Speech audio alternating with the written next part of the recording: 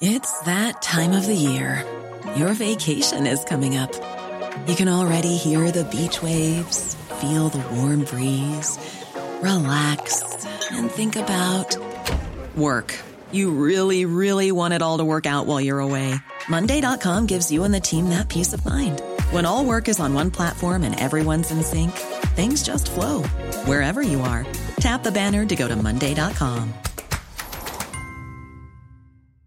Many of us have those stubborn pounds that seem impossible to lose, no matter how good we eat or how hard we work out. My solution is PlushCare. PlushCare is a leading telehealth provider with doctors who are there for you day and night to partner with you in your weight loss journey. They can prescribe FDA-approved weight loss medications like Wegovy and Zepbound for those who qualify. Plus, they accept most insurance plans. To get started, visit plushcare.com/weightloss. That's plushcare.com/weightloss. Spurs in full cry here.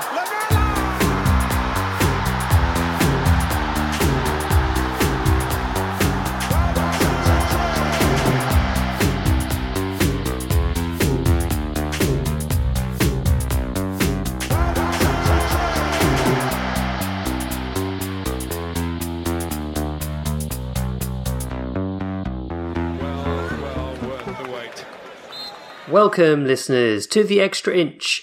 My name's Windy, and I'm joined by my sidekick and best friend, Bardi. Hello, Bardi. Hello, Windy. And our tactics guy, and a man who made a 20-minute video about Rodrigo Bentancur, in which he basically deconstructed his own tweet. It's Nathan A. Clark. Hello, Nathan. It's one of my sort of more niche videos.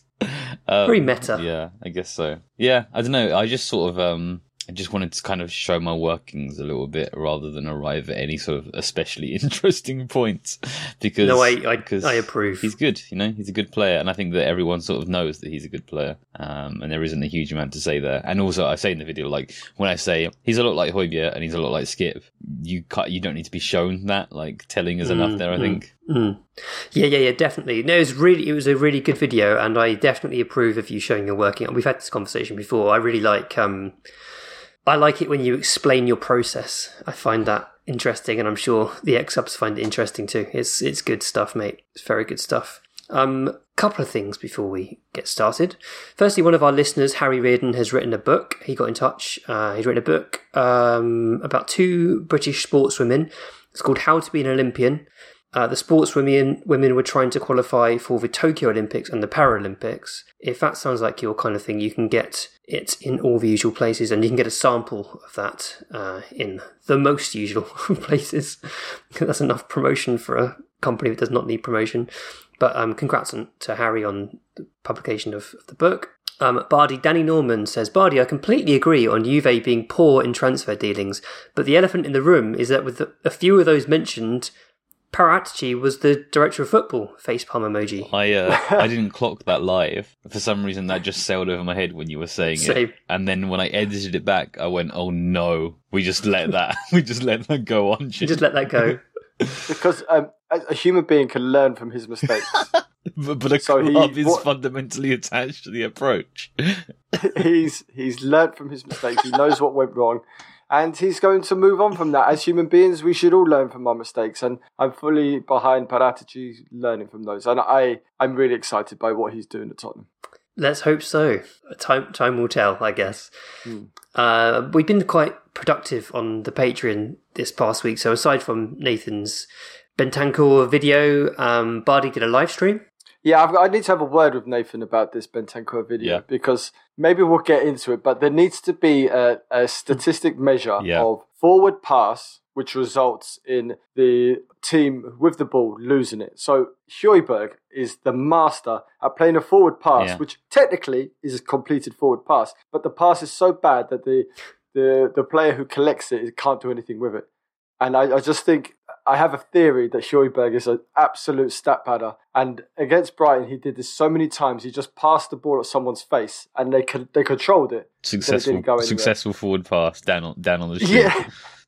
It is a successful pass because it reached its target, but the move died right there and then. So would the XG chain solve that one, Nathan? No, because that's the worst statistic going. That's harsh. I don't know. Yeah, maybe there's something to that, or maybe Vardy, in the face of being shown Højbjerg's positive statistical output, is clutching for reasons. I know he's shaking his head.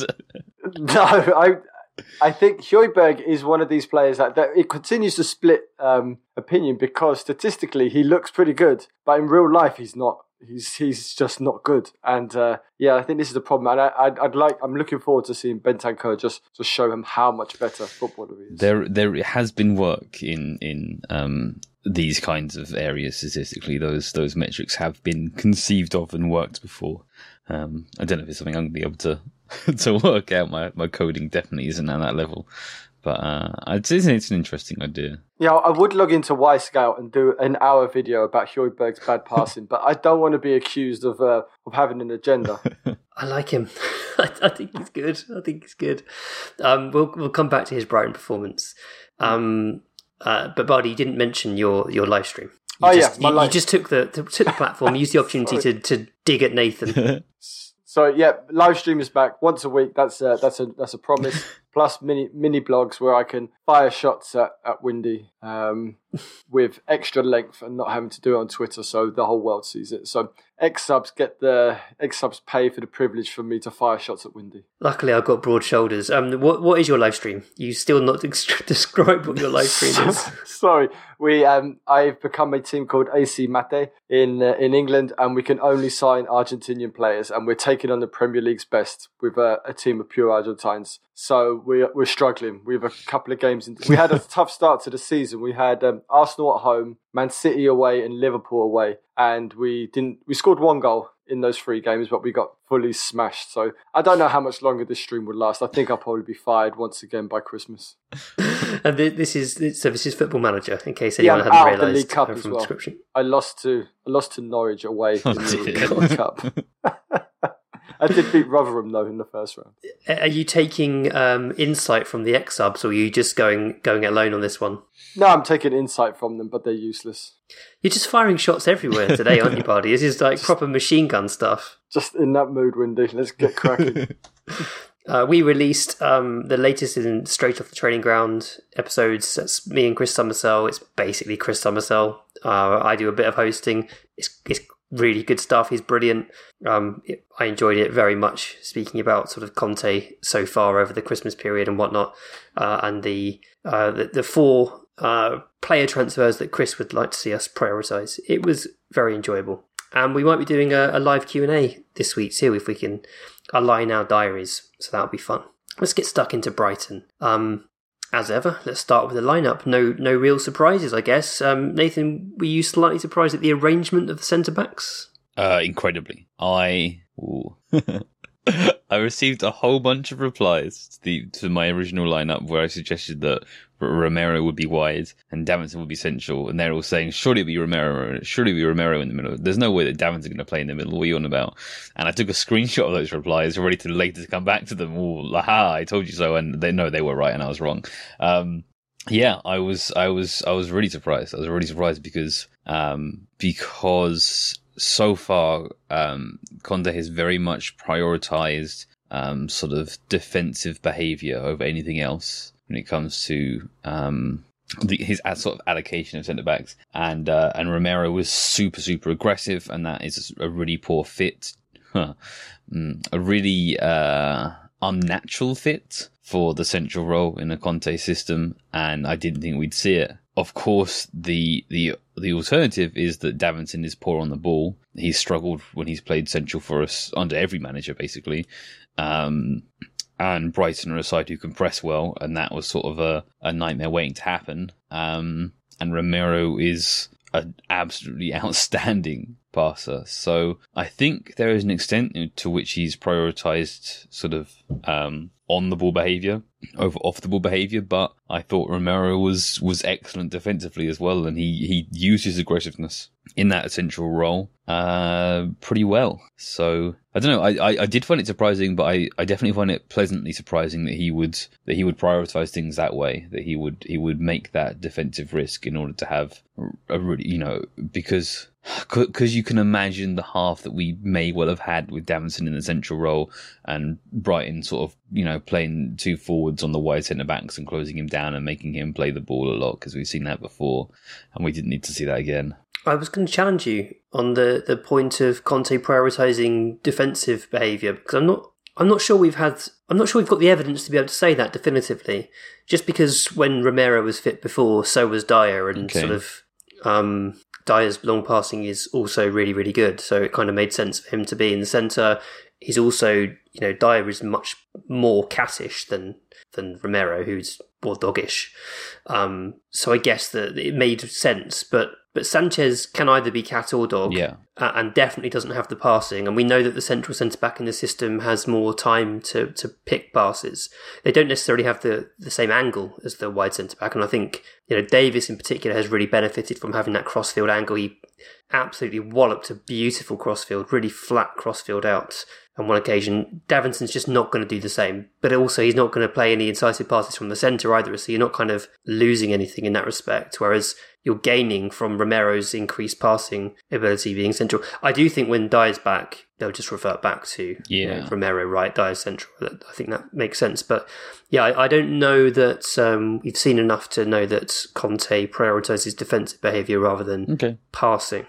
But it's definitely one to watch for in the future when we have a sort of variation of which defenders are available or which are selected. I do also think Davinson did a pretty good job carrying up from the wide position as well. He did. I remember a couple of occasions, and I will caveat it by saying he was unchallenged, but his carrying was quick, which I think is useful. He's not good at dribbling, Davinson Sanchez. It's not a skill of his, but all professional footballers can carry unchallenged. And the thing that I think he did particularly well was he was really urgent in his carrying, which obviously improves the ability of Spurs to move the ball forward quickly. What I quite like is sometimes a player will get injured, and the longer they're out, the better they become, because it's just a natural consequence. So I had a fear that perhaps Romero wasn't as good. I mean, that it wasn't as good as I built him up in my head to be, but he's absolutely fabulous. He's unbelievable, isn't he? He is that good, because over these last couple of months, that fear has built up that we've been like, oh, when Romero comes back in, the back three will just start working again. And that fear is now relaxed. You've been burnt by when we thought that about Ben Davies making a wonky back four work, and you've been burnt by Lo Celso being our best player and going away injured for a while. Yeah. Exactly. And it's great to see that he is actually that good. The way he was stepping across, and Malpe didn't have a chance. He just ate him for breakfast. He was like a little piece of fried bread pushed around eggy yolk. It was unbelievable to watch. I am a huge Romero fan. It's still relatively early days, isn't it? We've not seen enough of him to sort of make statements. He's our greatest ever modern defender. He's so good, though. He really is. He's really, really good. And I think that bit of recruitment just looks like fabulous work. I had my doubts. It really does. I had some fears. I had some concerns. I thought that he was a high upside, high downside transfer for a large fee, but we've really got the good side of him. The real upside, because he was playing such a specific role in a specific way, in an extreme way, that it's like, how well does that transfer? Well, it turns out it transfers brilliantly. Yeah. Well, Nathan, you retweeted an article, and I'm so sorry, I've forgotten who wrote it, but it was about Cucurella, the Brighton player, who he similarly was playing in a very specific system, in a very specific way. And what the article did was brilliantly lay out why and how the system, or what Cucurella was doing in that system, has translated to how he does in Brighton's system. And obviously Cucurella is extraordinarily good. It was really good. His first season at Brighton. I was really impressed. Who was the article by? The Weekend. I thought he, as much as we controlled that game, I thought he was probably Brighton's best player. He was really, really good passing. He is a very good player. Sometimes with these guys that have a kind of a natural feature that makes them stand out, they always catch your attention. But he is a very good player. And I like the look of him a lot. I'm just looking up who wrote it because I want to credit him. Goals Analysis. Sam, Goals Analysis. Or maybe it's Goal Analysis. No, I'm not sure. Yes, it is Sam Goal Analysis on Twitter. go look up that article. Really, really good. And I definitely think the same thing can be applied to Romero, and hopefully Spurs did sort of similar work in checking how good a fit he would be. Although it doesn't even make sense because Conte wasn't in charge, so no, who knows? He's just very good. I do have a question. So Romero's that good, and if you play him in the centre and just allow him to play the Dyer role, should we then just upgrade the right-hand side and then just make Dyer a squad rotation option? No, I want Romero on the right because I think there's ball carrying ability there that I think we need to capitalise on. I want to see him making underlapping runs and getting in the box like we've seen Ben Davies do on a few occasions, because he's obviously a better footballer than Ben Davies, and if Ben Davies is making it look effective, then imagine what Romero can do, pop up with a couple of goals every season. Okay. I'm really excited about him. And when Dyer comes back as well, you've got another player who can play a long pass, and it means that you can pick out Romero as well. It's very encouraging. Very, very encouraging. Romero, I thought, was excellent. I'd say he was our second best player. Our best player for me was Harry Kane, who I just thought was magnificent in this match. There are certain individuals that just move like superstars, and he's got that back now. Whatever was missing from his game, even during the Euros, he looked a bit kind of lumpy and a bit slow. He's just back. He's got his zest back, and he looks like a different player. He looks like kind of Pochettino Kane. He's a wonderful player. And the strange thing is he missed a kind of sitter when Sanchez missed with Sanchez's kick, and then it came back out and he scored the more difficult one. And it's just a reminder that we don't appreciate Kane's range of goals that he can score. In this game, he scored from 25 yards and he scored from 2 inches. And it's that range of goals and that ability to score from anywhere that really sets him apart from any other striker. We had a lot of discussions about Kane at the beginning of the season, and I actually feel quite smug because I was firmly insistent that it's just a matter of time before Kane gets good again. It's a matter of time and getting him the ball in and around the box.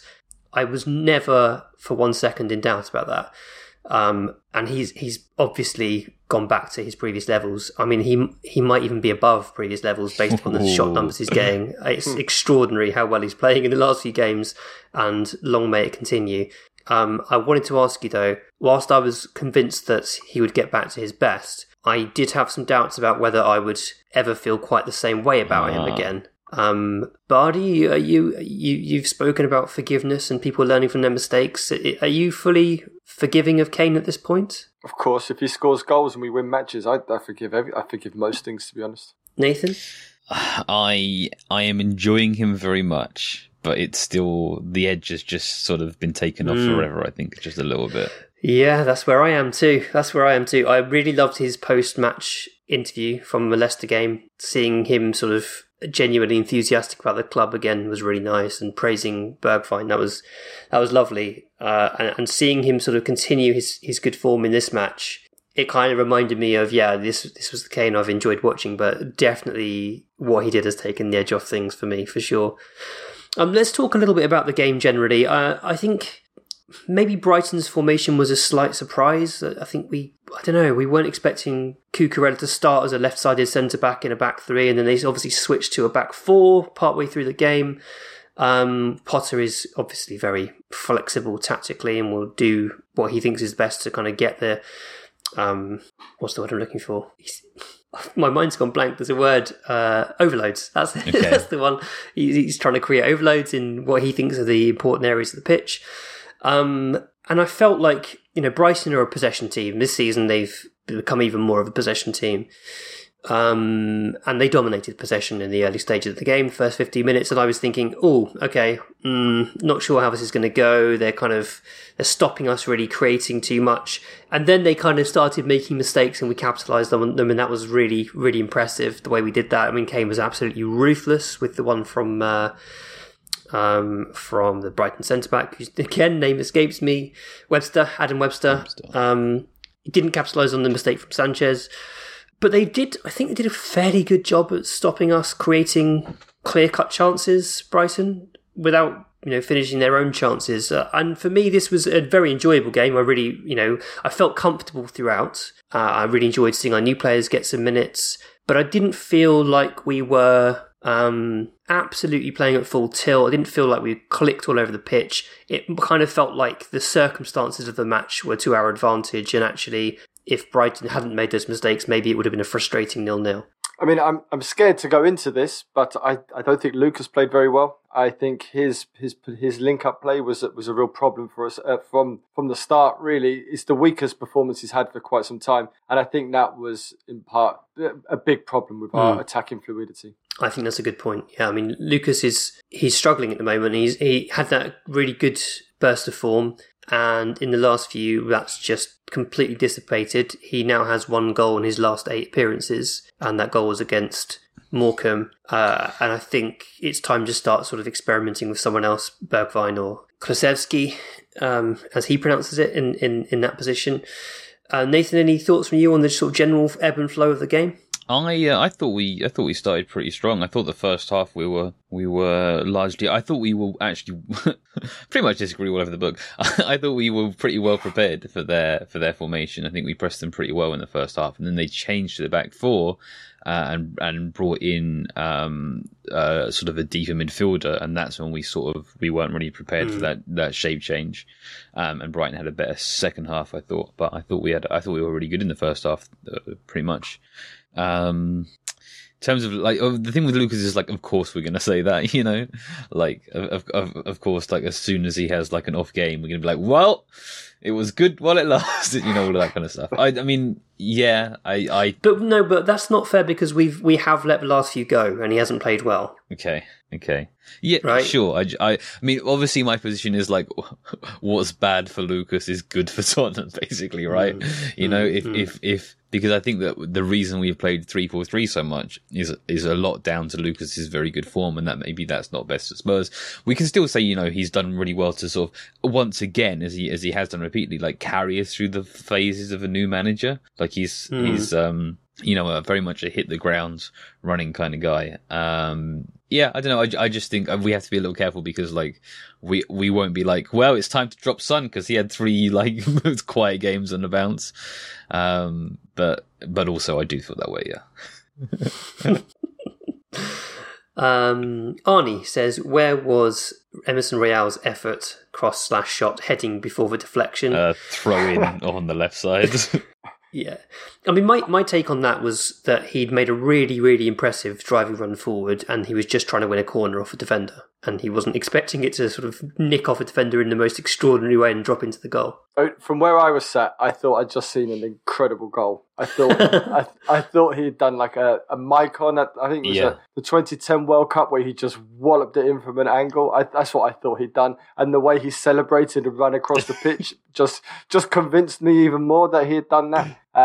Obviously, it was a deflection. But I know, respect to him as well for celebrating a deflected goal. If I scored a deflected goal for Tottenham, I would celebrate exactly the same. Do you think there's a chance he doesn't know it's deflected and he thinks it just it went in and that's why he celebrated he mic-oned it? No. Or is he trying to convince us that was fully deliberate with the degree of his celebration? No, so Jack, one of the ex-subs, said that the reason he sprinted over to that part of the ground is because he was getting a lot of stick from that part of the ground for his crossing, in one of the previous matches. And so it was a kind of in-your-face type celebration. Well, fucking fair play to him then. Yeah. He just Adebayo'd his own fans. I like it more. Let's not get it back. I thought there was a crossing coach or somebody that he ran crossing to. Coach. The highlights didn't really show the celebration.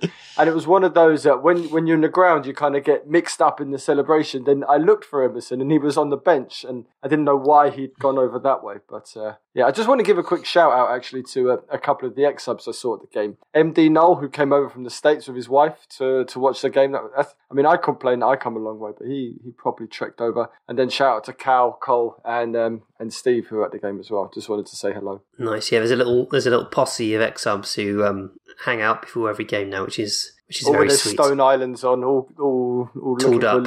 Little tooled up, looking for a little bit of trouble. They come to you for it today. No, they come to me. I just run away. I don't like trouble. It's not my cup of tea. So we saw some debuts, which was nice. It was nice to be in the position where we could see some debuts and sort of feel confident and comfortable about throwing new players in despite sort of not knowing the system at this stage. Bardi, I know you were rather taken by Rodrigo Bentancur's debut. Yeah, he was lovely, but it was something that I just want to say about Kulusevski first, that it's so unfair for attacking players that they just get judged. He gets the ball 25 yards out, and because he hasn't whipped it into the top corner, people are a little bit like, I don't know about this guy. I don't reckon he's all that. And it is a problem with attacking players. Immediately you judge them on the numbers, on assists and goals. But it was great to see him. But yeah, Rodrigo Bentancur, he looked great. Got booked as well, which is a lovely sign. And came back from international duty uninjured. And he got about the pitch, and he lovely little bit of skill. It was a really solid performance. And I was chatting to Cal and T before the game about players that have made their debut at the same time, or we bought at the same time from the same club and made their debuts together. And even though I don't think they officially made their debut on the same day, just Andy Reid and Michael Dawson, that we were all really excited about Andy Reid, but it was actually Michael Dawson who went on to have the better career. And we were just pondering who was going to be the Andy Reid and who was going to be the Dawson between these two. Did Ardidis and Villa make their debuts together? Ooh, yeah, that's a good shout. I was thinking Matthew Etherington and Simon Davis, who we signed from Peterborough as well. Etherington was the one with all the promise, and Davis was the one who had the longevity. Same can be said for Kyle Norton and Kyle Walker. Norton was the one who was expected to make inroads, and Walker was one for the future. And it definitely did not turn out that way. Kyle Walker obviously far surpassing Kyle Norton, who's still gone on to have a solid career nonetheless. But yeah, this was a really nice moment. I agree that Bentancur looked competent, confident, got his foot in. When he dangled a leg in the box that time, I was a little worried that he was going to give away a penalty on debut, which wouldn't have been great. And to everyone criticising Kulusevski, I'm saying Kulusevski because that's how he pronounced it in the welcome video. Okay. You're idiots for jumping to criticise him after 25 minutes of football for Spurs. Absolute cretins. Give him an opportunity to do what he can. But he is going to drive Spurs fans mad because he wants touches. He does. So this is my takeaway from that. And I have watched clips of him as well, but I think it was very clear in that match. Obviously, he wants to receive the ball on his left foot. He feels much more comfortable receiving on his left foot, but also he wants to receive it on his left side. Mm-hmm. So if you look at someone like Mohamed Salah, who obviously is incredibly left-footed as well, he will quite often receive with his left foot, but on the right side of his body. So he'll let the ball run across him, whereas Kulusevski kind of wants to step inside, and that's going to drive Spurs fans bananas because it will be what they will say is he keeps slowing down our counter-attacks. He keeps slowing us down. He is quite stodgy in, he's not the slickest with his movement, and he wants to step inside of the ball, and so the optics for that aren't great. What I would say is watch what comes next, because he's a really good creative passer, and I think as much as he might slow the ball down when it comes to him, he'll then speed things up with the way he moves the ball on, so just give him a chance to show that side. Definitely his biggest strength is his disguised passing, and he disguised the pass so well to Højbjerg that Højbjerg just stood still and watched it go past him. Which I'm sure Barney is happy about. He did a nice pass to Bergwijn as well. That Bergwijn should have scored. It bobbled a little bit. I don't know if that was in the pass or on the pitch, but made it. But there is something about him when he does receive the ball that you can see why there's so much hype about him and why he's only 21, and it took Salah until he was 26, 27 maybe, until he really found out who he was and what kind of player he was. So there's plenty of time there. Do you remember when we played Bâle in 2012, 2013, and we saw Salah there, and he was this sort of like flashy, unproductive winger who gave whoever our fullback was a nightmare that game, but didn't sort of really do all that much with it after the fact. Yeah, I don't know. He was, I think I might have tweeted at the time, he was one of the best players I'd seen for quite some time at White Hart Lane. He was so good that evening. Yeah, absolutely. Give him time, let him bed in, let him get used to the system, work out what he needs to do. But yeah, excited about him. It was interesting that he came on in a 3-4-3 on the right side of a 3-4-3, and then by the end of the match we'd reverted to a 3-5-2, and he was playing on the right of a midfield three. And I think Nathan had already pointed out that versatility previously, that he could play numerous positions. Conte has gone one step further and said that he could play as a right wing back. Oh yeah. Yeah. After I laughed at the idea off the last episode, I was like, what a ridiculous thing to say. And Conte said, no, he can play wing back. Apparently he played 2 games for wing back for Juventus. So I guess I'll try to hunt those down. But I mean, sure. I personally, I prefer Lucas for that role before Kulusevski, and I prefer Bentancur for that role. I think that would be a really good fit for him. But anyway, sure, I guess he can do it. So I guess he's done it before. I guess he's an option. One thing I would say, Chris Summersell did this video of Conte automations, and one of them was wrong-sided wing-backs playing really creative reverse passes. And you've already pointed out that he plays a lovely disguised pass, having come inside off the right-hand touchline. And so that would fit well with one of those Conte automations. Okay.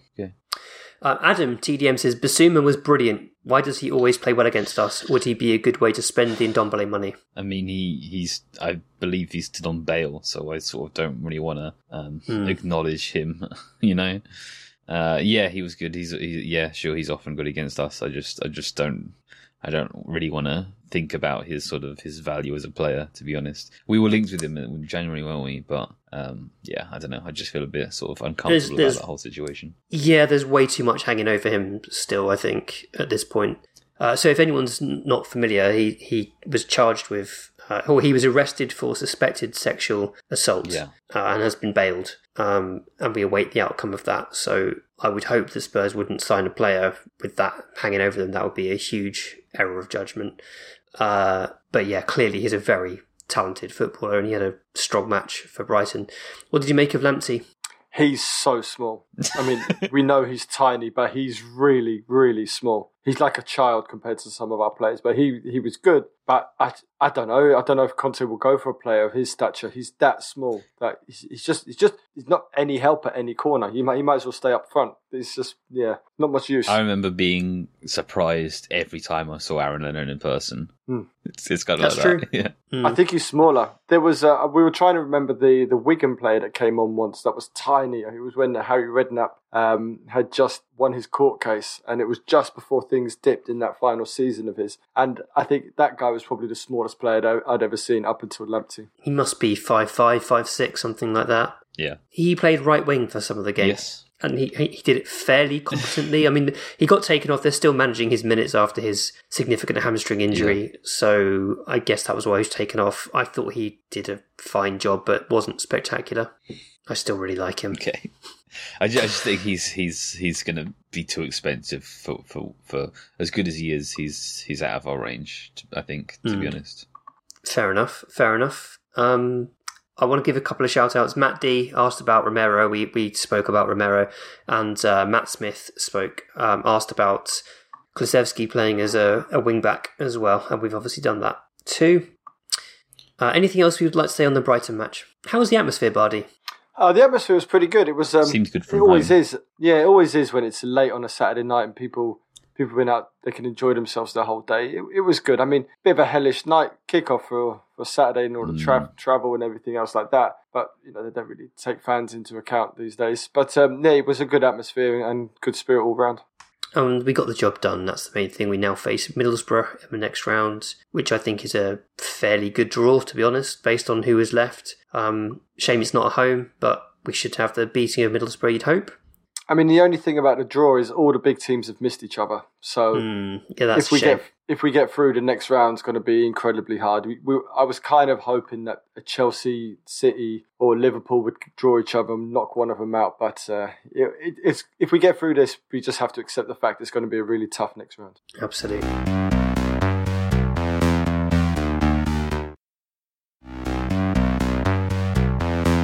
So Conte said this week, it means maybe in the past you have to see what you did and maybe to understand that there were some mistakes in the past, because usually you have to buy players to reinforce your team.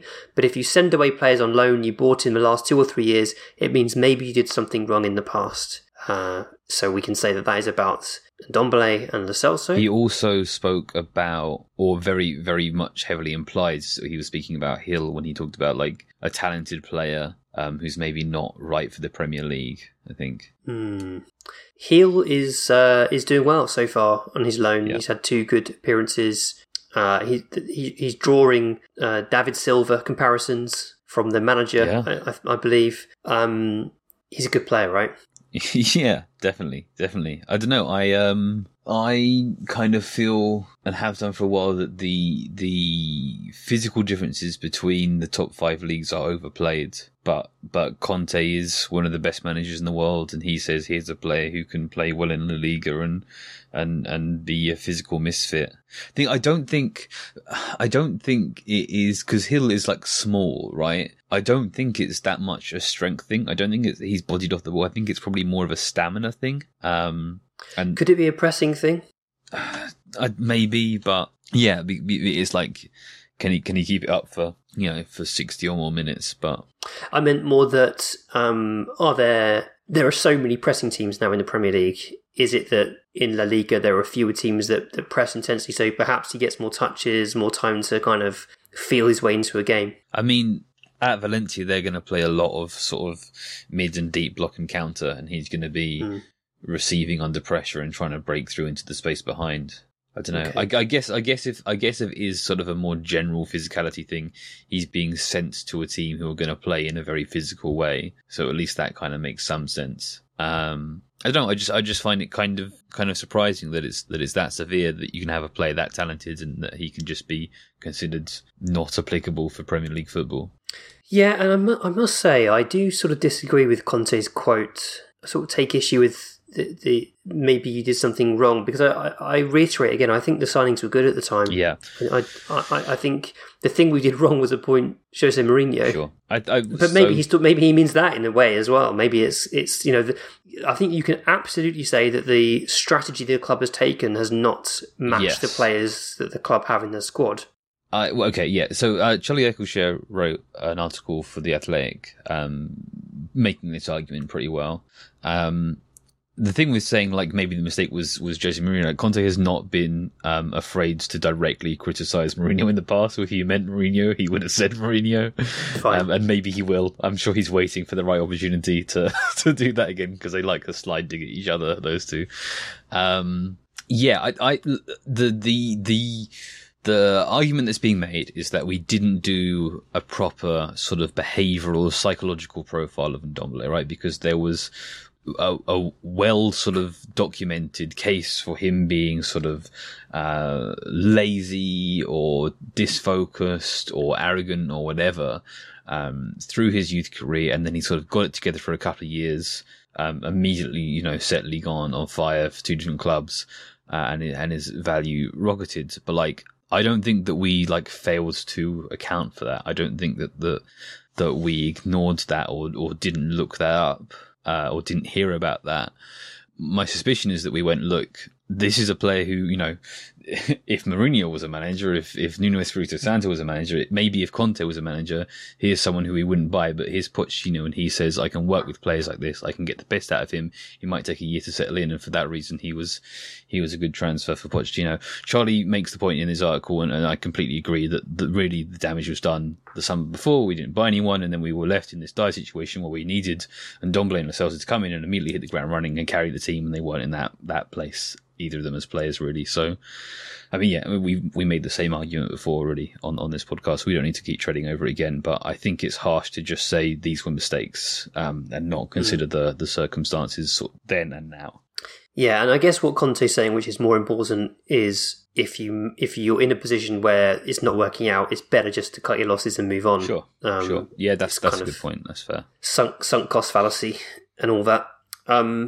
Shout out to RR10 who asked a question about Lo Celso and Ndombele, and you've essentially answered that already, Nathan. I like this one from Jam Scones. He says, who from the current squad would be in your bobsled team? You need a driver, 2 people to push, and someone on the brakes.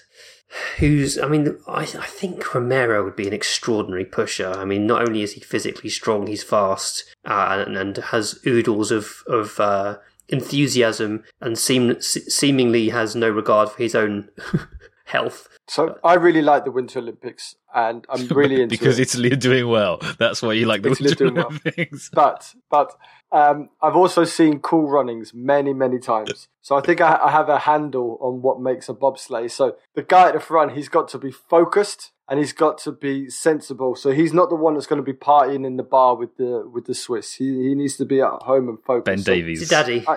I think driving, we've got Ben Davies or Yes. Harry Kane.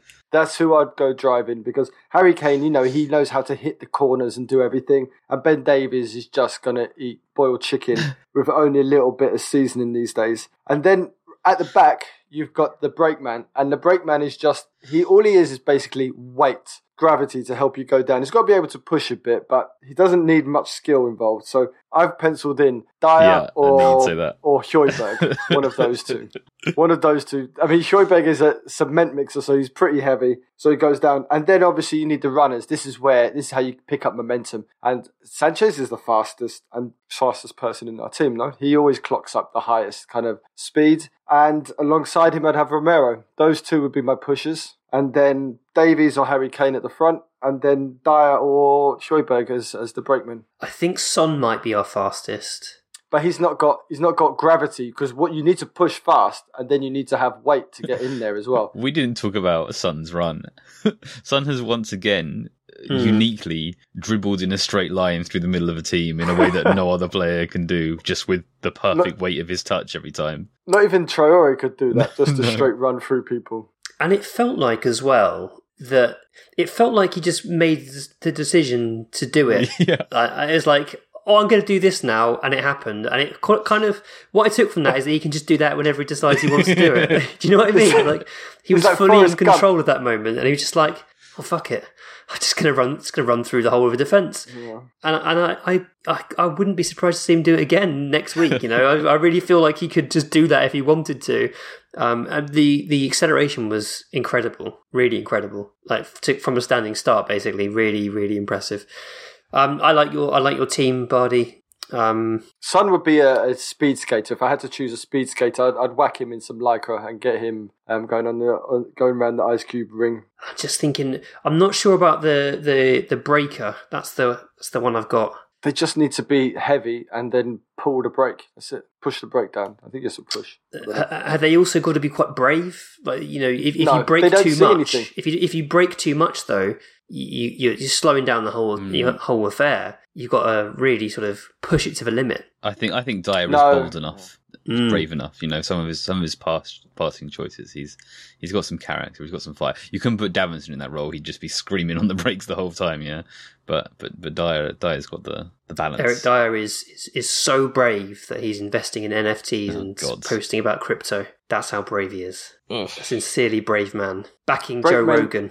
Brakemen are the grunts of the bobsleigh. They don't need to do anything special. They just need gravity, a bit of strength, and then just hit that button. Nice. Elliot G says, what's a hobby or interest that you enjoy talking about outside of sports? Bobsleigh. This is kind of something I've been thinking about recently. I was talking to my girlfriend about it, how because of my ADHD, because of my lack of ability to concentrate on things, the things that do capture my attention are generally sports. So obviously football is my main thing that has become my career, but then I really like mixed martial arts on the side, and then I'm into a video game at the moment, which is Rocket League, which is a simulation of a competitive sport. Everything that captures my attention and my imagination is competitive sports based, except for music. Music is the only thing outside of competition that I really like. How about you, Bardi? I enjoy running. I enjoy cooking. I enjoy talking about cooking, talking about food, talking about running. That's really those are my kind of interests. That's with running for me, and with weightlifting, it's always about competitively improving on my previous score. Right? It's about I'm competing against myself. So I've started to tone down my competitiveness in my running. I've realised now I'm 40 and I'm not going to get much faster. I'm just going to get slower from here on in, and it's just about maintaining a good physical shape and trying to one day. My aim is to run the London Marathon this October, close to 3:30 as possible. That's my major goal. I know it's not super fast, but for me that's what I'm aiming for, and it's more about challenging myself. But others outside of sports. I don't know, I enjoy a good film, enjoy a good TV show. But you're right, football and Tottenham take up most of my time. Yeah, I watch a lot of TV shows and films as well. But I've mentioned this before. Like almost the second I finish something, I basically instantly forget everything about it, which makes then holding a conversation about it in the future really challenging. So like we've binged loads of TV shows recently and really like The Tourist. We really enjoyed The Tourist, and I'm already, because I've watched 2 things since then, I'm already struggling to remember all the things I liked about The Tourist. So I'm not a very good conversationalist because my memory is terrible, basically. That's a cop-out, isn't it? Adam NDTM, another question from Adam. What did Steve Hitchen actually do? So Steve Hitchen has parted ways with Spurs this past week, which said a mixed response, I think. I think there are people that kind of acknowledge that Hitchen seems to have done some good things for the club. There are others who were taken in by the sort of all or nothing meme about Hitchen not liking the January transfer window. It's been really difficult to kind of get a handle on what Hitchen's responsibility was at Spurs and his achievements. But it seems like he identified some good players, right? We don't know. We can only guess. But there is definitely a considerable assumption that he was this just like bumbling idiot who always signs the worst possible players. Now Paratici's going to come in and going to completely transform us. I am resistant to that idea. I'm not sure that was the case. Especially with the reporting around like the managers. So he apparently wanted us to side, was pushing for Ten Hag and Graham Potter, which is obviously were my 2 picks. And Flick before that as well, who I think is very good. I don't know. Then Paratici arrives and goes for Gattuso and then Nuno.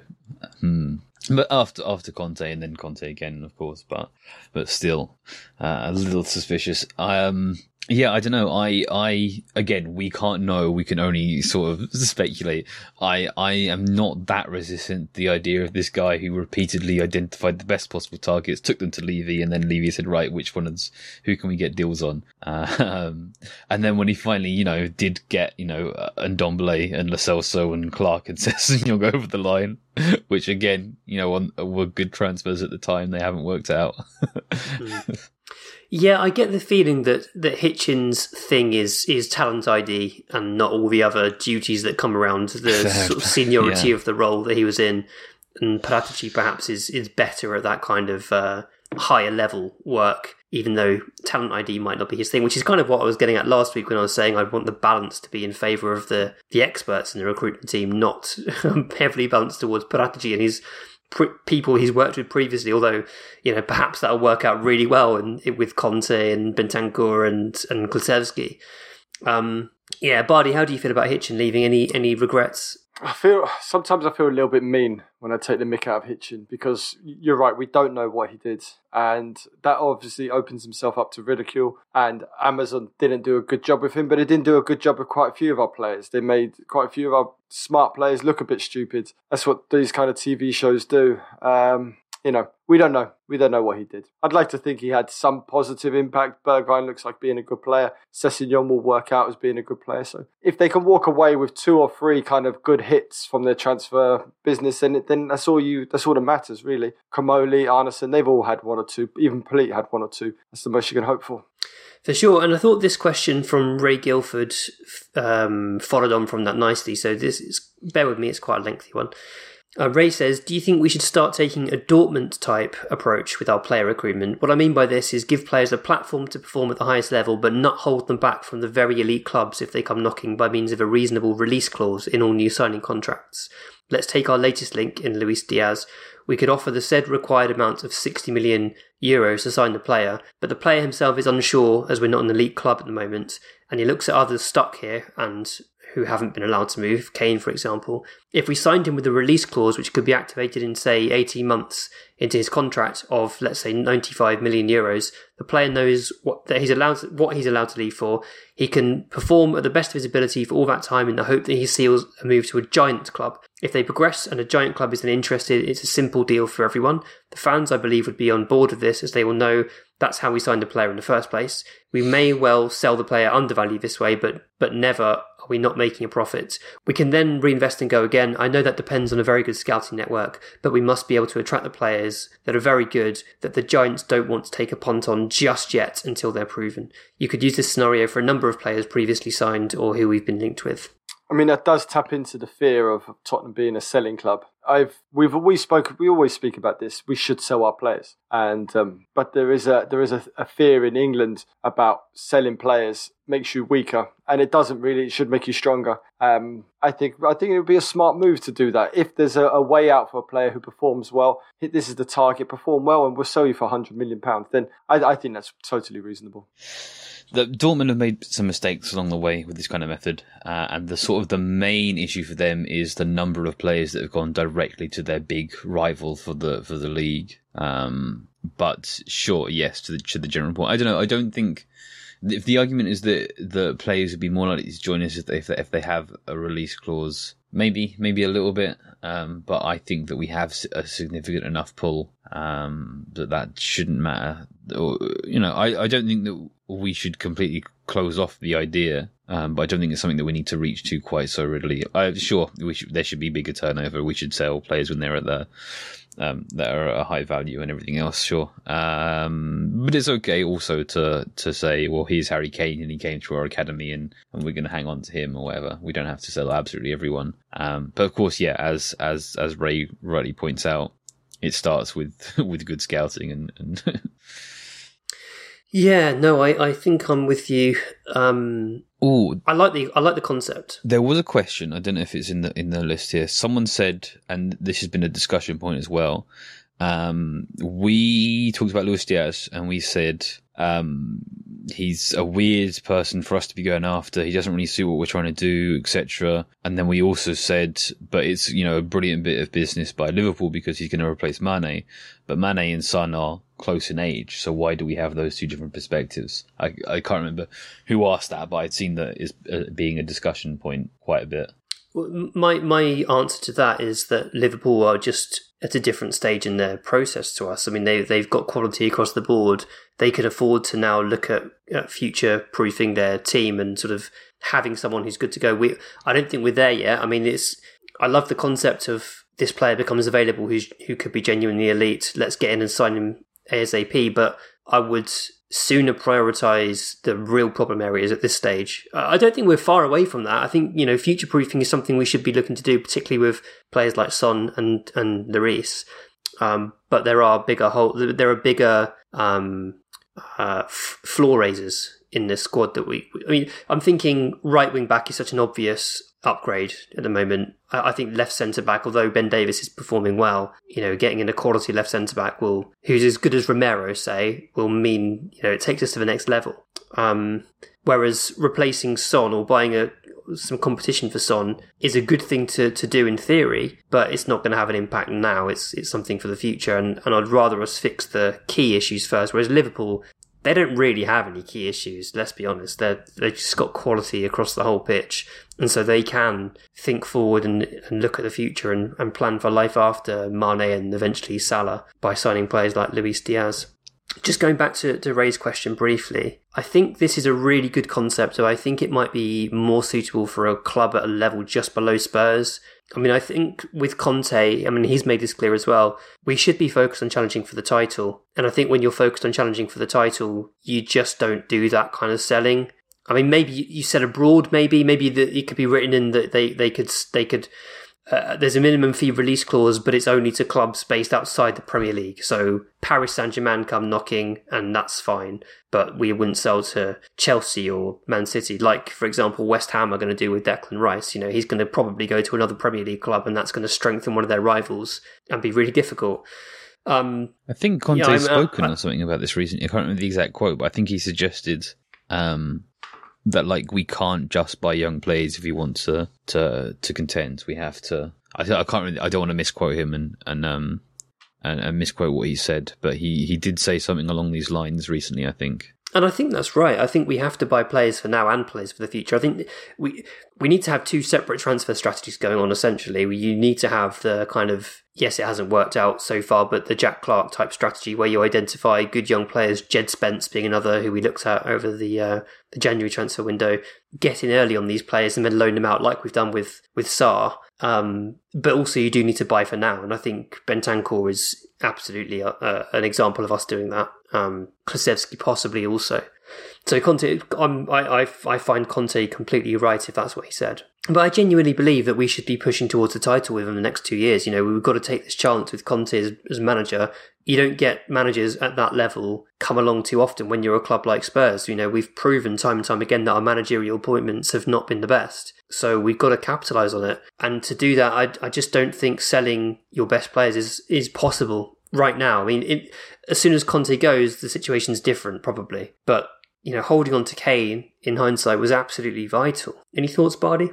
No, I agree. I think within 2 years we should be challenging for the title, and I think we will be. I don't know. I don't know if we'll have enough. It really depends what happens with Guardiola at City and Liverpool with Klopp when he finally goes on his sabbatical. But I do think there will be a window there within the next 2 years to properly have a crack at it. For sure. I watched the under-23s earlier, or I watched about an hour of the under-23s earlier. We got battered by Crystal Palace 4-1. And we had a sending off in the last minute. Fagan Walcott got sent off for clotheslining a Crystal Palace player. It was absolutely ludicrous. And I mention this because 2 of our fringe first team players were involved. Dane Scarlett played up front and Alfie Devine played in midfield.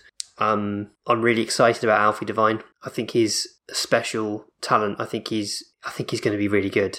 And I noticed that Harry Brooks, who went to the game, he tweeted also about Alfie Devine and the fact that he could be ready for some Spurs action now. Wow.